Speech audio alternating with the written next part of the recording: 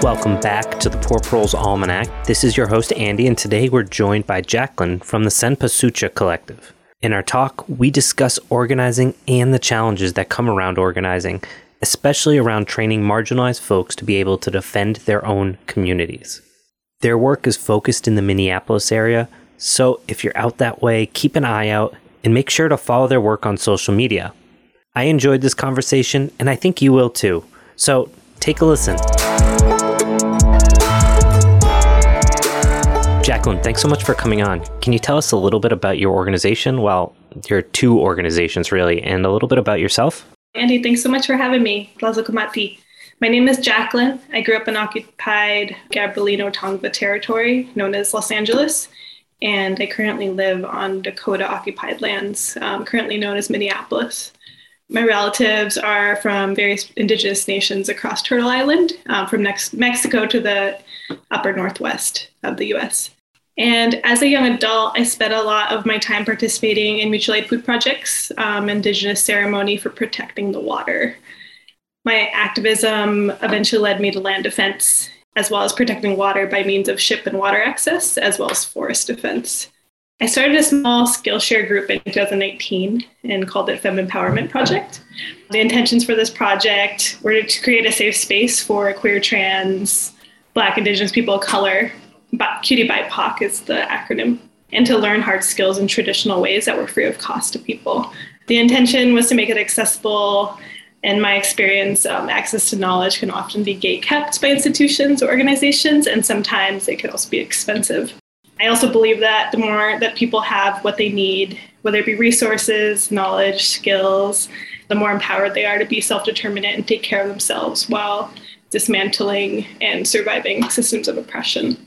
Cempazúchitl Collective became a name change as an intention to make it more clear to the public eye that it's an Indigenous-led project that focuses on Indigenous sovereignty from food to land and well-being.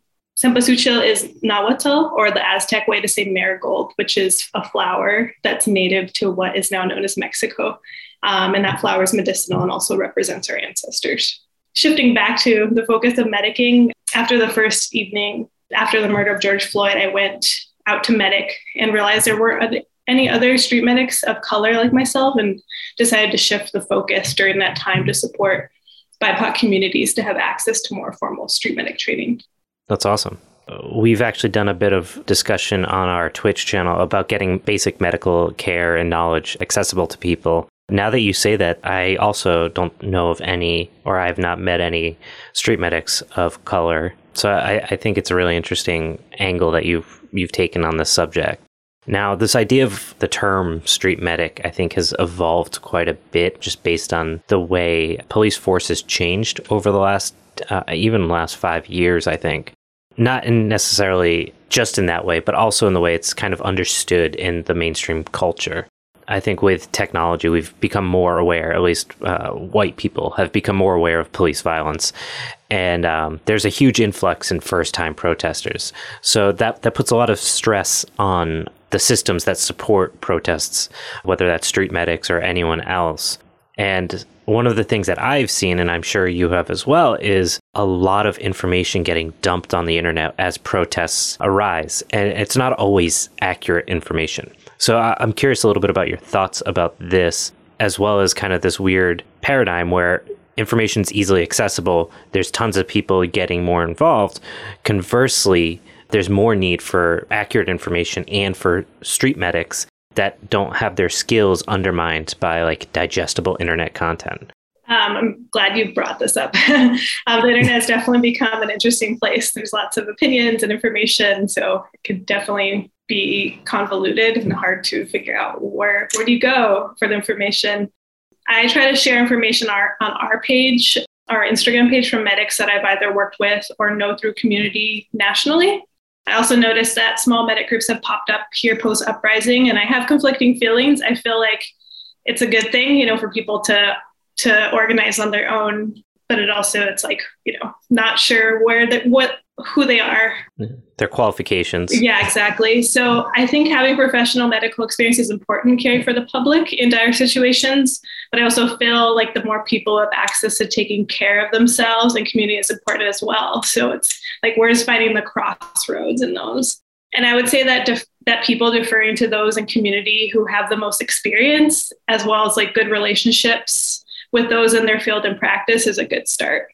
Yeah. Yeah, and I think with the internet, there's sometimes the illusion of qualification or connection to a community, because it'll, some angry, frustrated 20-year-old or kid or whatever, they want to do something in their community because they feel like they're helpless and they don't know where to begin. So they start taking information that they find on the internet that they've never applied. And maybe it's, I don't want to name a city in particular, but, such and such city street medics or something. And there's no real way to check to see whether or not that person is qualified and whether or not detangling the quality of information from the delivery content quality can be really difficult. Yeah.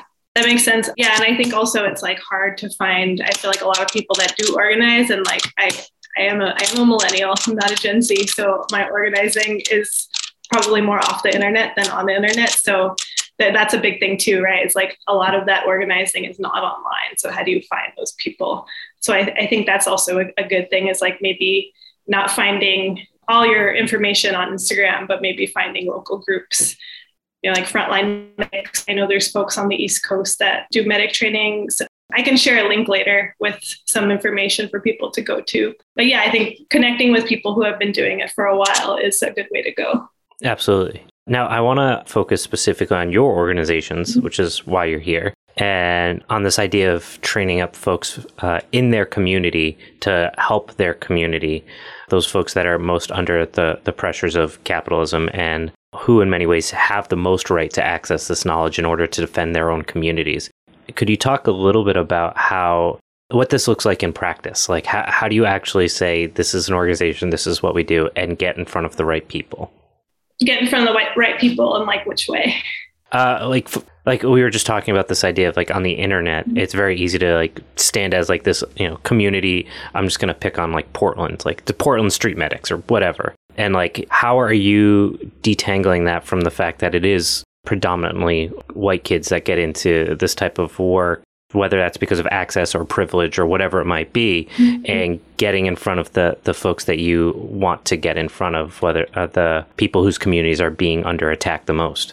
Thanks for clarifying. Yeah, I think that's tricky. And I think that's like a part of allies building relationships with more marginalized communities. Because I think for me, I think I could be a little hard-headed where I'm like, I'm just working with queer people or people of color. But at the end of the day, like there are people who we are trying to build relationships. So I think that's a big part of it. Is like building trust, and people who do have more capacity. Maybe they have less trauma and they're able to medic, or they have more access to wealth or education, whatever. However, and how are they able to have a relationship with people who maybe don't have as much access to those resources in a way that's like safe for people who aren't familiar with like being in the medical world. And I think my take on it was, I went to school for EMT like over a decade ago, and then I retook it a few years ago. So just kind of have kept that information, those creds like relevant for things like protesting and just like community care and community work, direct action. I think that I'm like a particular case in like what I'm doing, but I guess I'm still trying to like figure out those answers as I go. But I think, yeah, just like having people building relationship across communities is really the big thing to work on. And for people who do have the skills to be able to find ways to make it accessible and basically just communicate with people who, they're trying to support.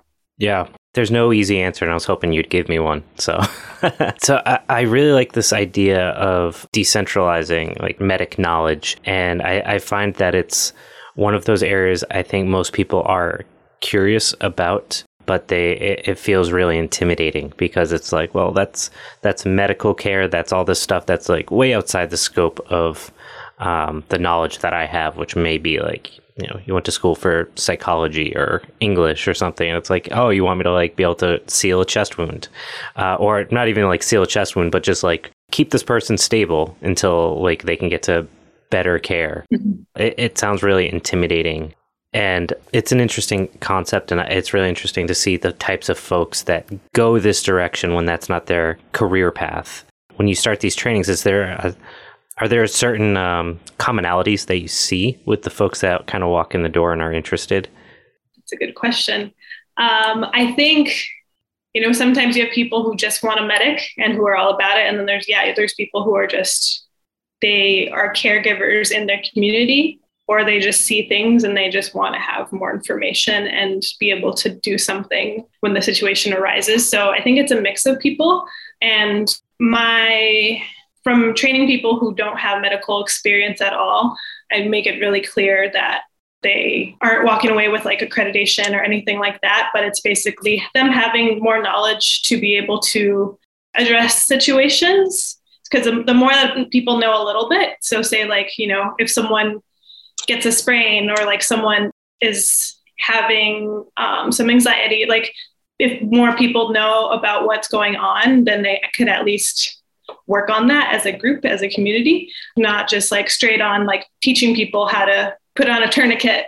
Yeah. And I think it's like also you have to practice those skills to keep them relevant and to be confident even doing them. So I feel like my approach has been a little slower of kind of just giving people the baseline, like, if you're in a situation that's heightened, what do you do? Scene safety, kind of just noticing what is going on, having awareness about different types of things that you see. And I think that's like actually a big part of street medicing is like situational awareness and management of like emergency situations. So like starting with a good foundation like that, I feel like is also a safe way to like share with more people information, but also not like telling people like, okay, you're like going to be this like street medic that can just do like anything. So yeah, just being honest and real about it. Yeah, it's funny, like you say that, and I'm thinking about like what I just said about like sealing a chest wound. Like statistically, that's like never going to happen, hopefully at least. But there's a lot of things that do happen that you need some very basic rudimentary skills, and that can be not just physical but psychological support and understanding how to gauge, like you said, situational awareness. I think a lot of folks, when they hear street medic, they think of stop the bleed and that type of stuff. And there's nothing wrong with those skills. They're obviously important, but it's much more likely that you're going to need other skills. So I don't know if you could talk a little bit about kind of where you think the focus should be on building the knowledge that folks that want to get into street medic work should know.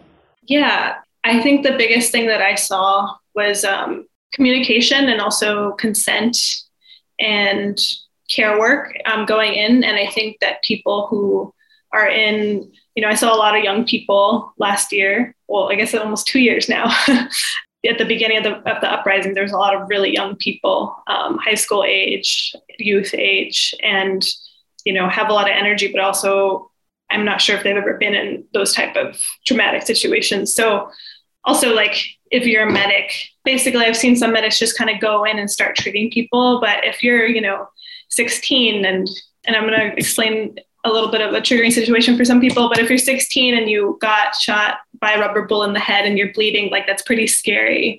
And so, putting yourself in that person's shoes and being like, oh, I'm this young person who had this traumatic event happen to me. And there's this person who doesn't look like me, who I never have met before, who's just like going towards my body. So, creating, explaining those situations to people who want to help and just like thinking about how do you approach a situation. And so thinking about how you would want to be treated and talking about consent, like this is what I'm going to do. I'm here to help you. May I do this? I'm going to like put pressure on your head and just communicating really well. I think that when people are in emergency situations, it's very easy to just be like, got to stop the bleed, just going to go do it. But I think that it doesn't address the lack of consent that people of color and marginalized people experience, that access to their bodies or not being respected in ways in community and different, or in society, not community, but,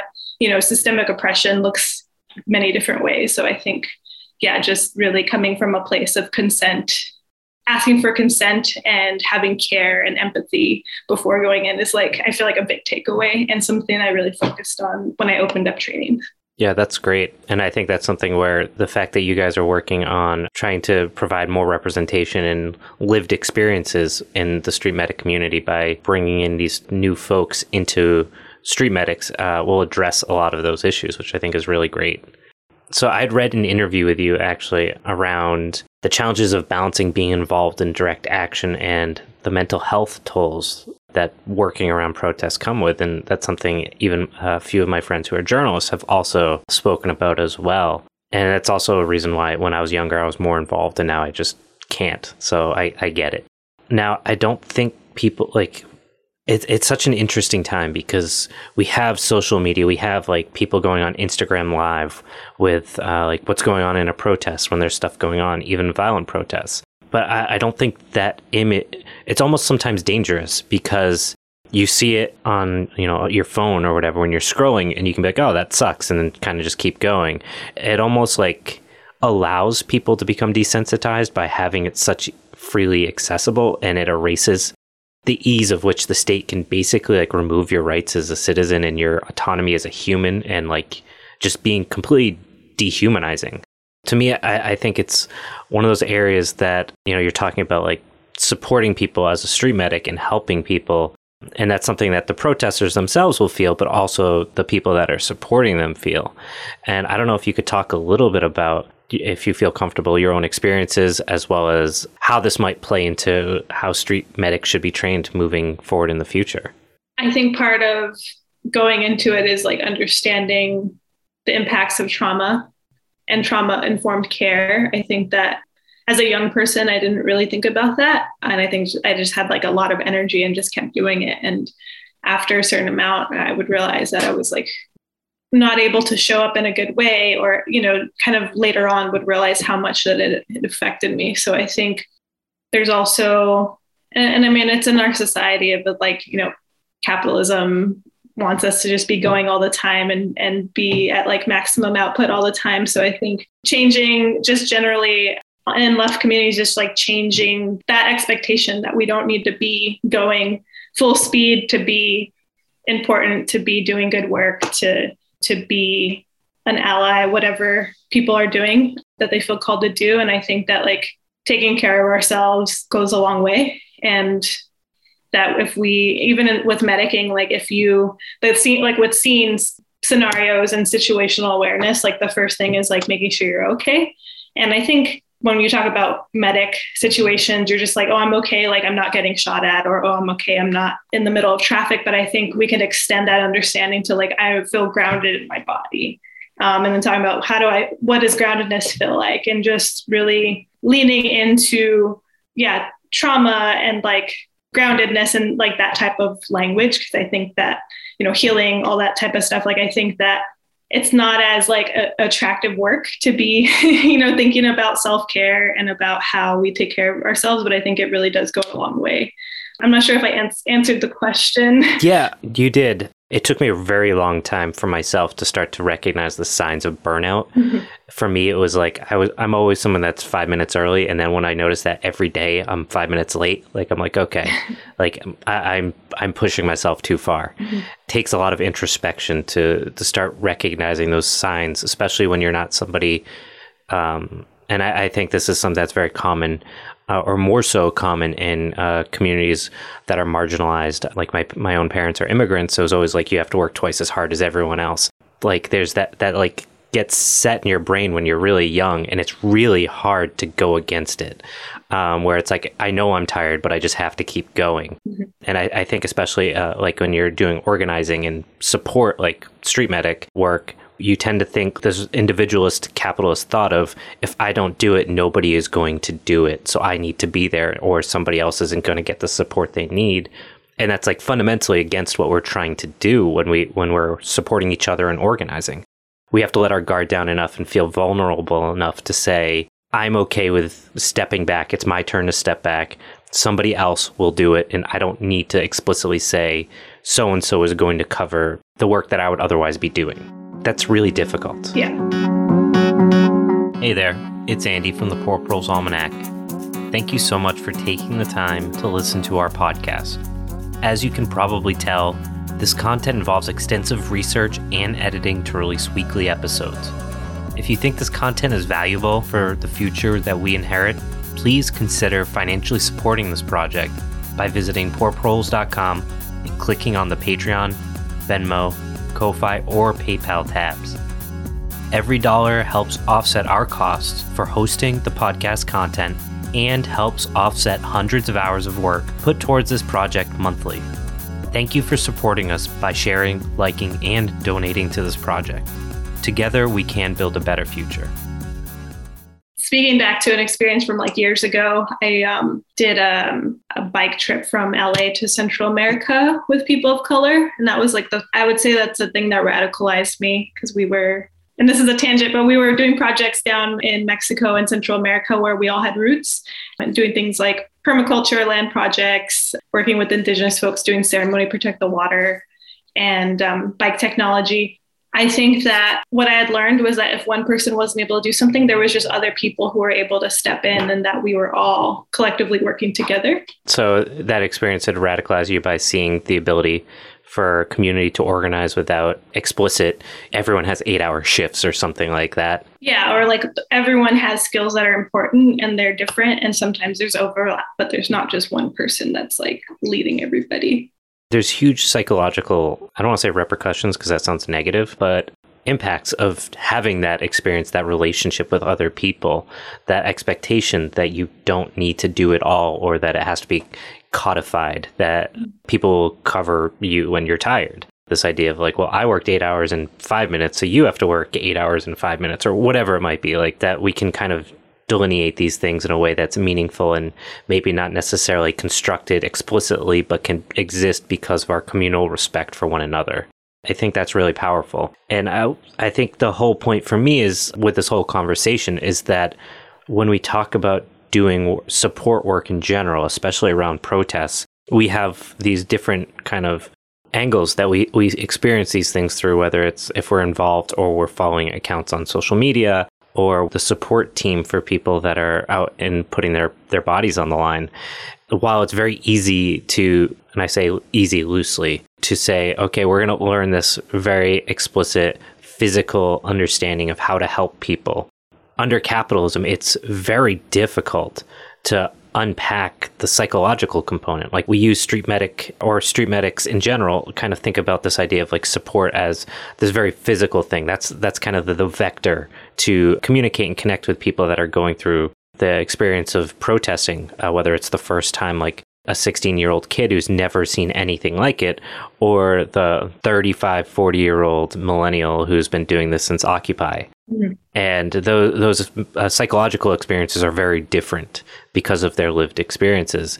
And this is where I think there needs to be more conversation around how do we provide support, because people walk away with PTSD. They walk away with a lot of psychological damage from that physical component of seeing your government, even if you've always said the government doesn't care about me, to actually physically see them attack you and your friends for saying I think everyone is equal is really damaging psychologically. And I think that's one of those things. It's easy for people to say, I agree, mm-hmm. but the space between I agree and experiencing it are very big. Mm-hmm. So I don't know if you want to talk a little bit any more about this psychological work that needs to exist or does exist. Yeah, I'm glad you bring that up. I think it might be different for different people around different margins, because I think as I got older and had more lived experience, I actually was able to see systemic racism and see ableism happen. And so the more I experience those things, it's hard to feel like you're a valuable person, and then under systems of oppression, you're not seen that way. So I think really leaning into the people you're around and kind of dismantling those things in your own community is a big thing. If we're trying to do this in our communities, with the system as a whole, then I think starting small is an important way to go. So dismantling whatever isms within yourself. What are we intaking? If we're reading Black feminist theory, if we're reading things about, basically, I feel like following the lead of people who are the most oppressed helps people have an understanding of how they can survive oppression and also understand people who have less privilege in them, like what their needs are, and be in solidarity with them. I think that, and I'm still trying to figure that out too, because I feel like my work has shifted more into healing work and finding ways for people to have access to better care that's like alternative medicine or just a better, more dignified life. So I feel like I'm kind of scattered with this question. I'm sorry. No, it's a difficult question, and it's one that I honestly, genuinely hadn't really thought about until fairly recently. Like this idea of like we have support systems in place around psychology and mental health and wellness and dealing with PTSD, but they're still structured under like how capitalism organizes, and like the goal isn't to make you better, it's to make you functional. Right. And those are two different things. That doesn't give you space to really deal with your issues. And I feel like that's why a lot of people never stop going to therapy, is because it doesn't address the real problems, because it's still like based in like a capitalist understanding of how to deal with things, a very like reductionist understanding of how to deal with these very real and complex issues that like highlights or underscores the fact that like we need alternatives. Yeah. If that makes sense. Yeah.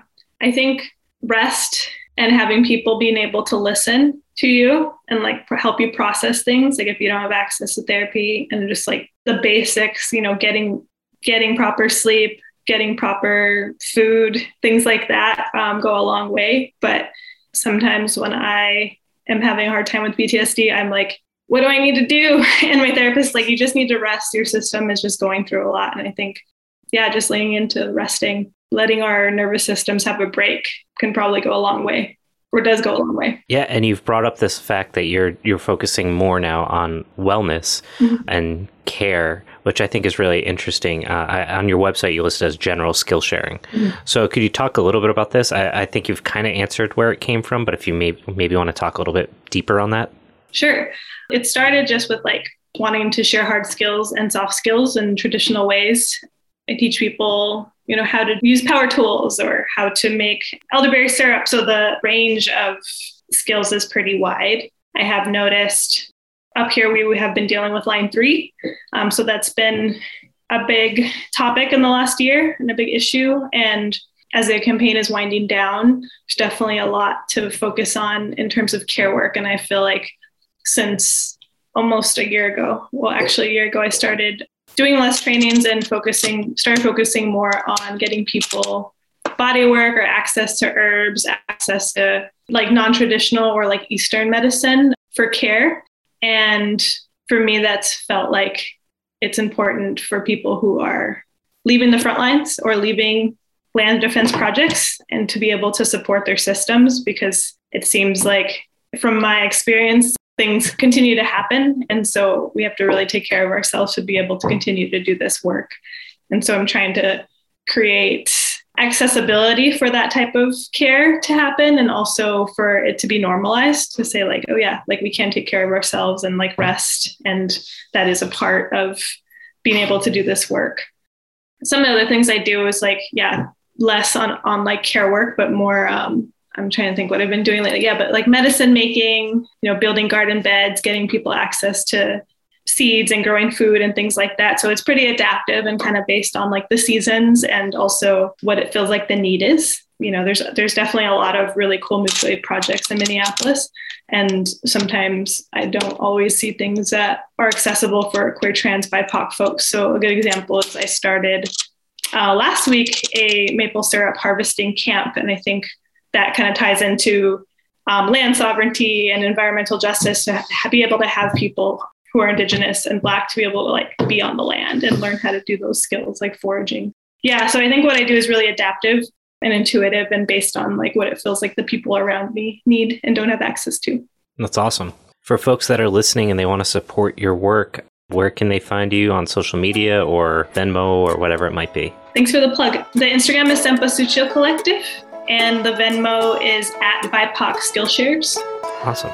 So we'll definitely tag you guys in this episode. Jacqueline, thanks so much. This has been fantastic. Thanks so much for your time.